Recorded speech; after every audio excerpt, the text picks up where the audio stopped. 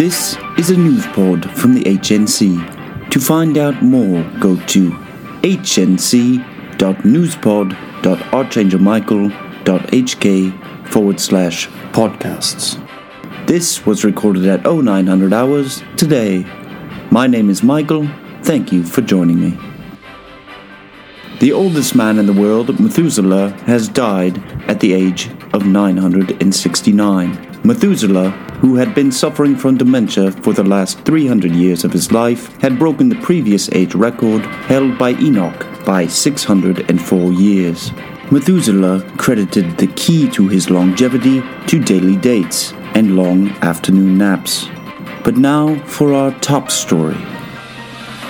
The constant downpour of rain over the past 40 days has broken all precipitation records, and the monthly total has reached 452.83 inches, shattering the previous high of 39.21 inches in March of 2749 BCE. Gabriel is there for us on the scene.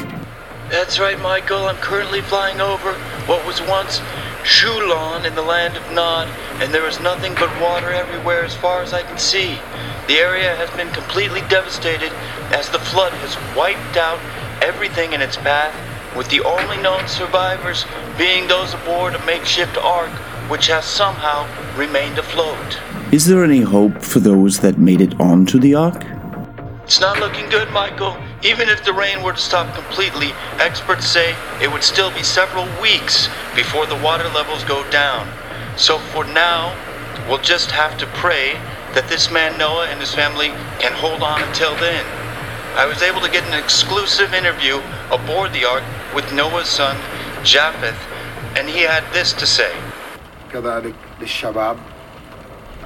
The devastation to the land I have known is terrible beyond words. Everything is gone.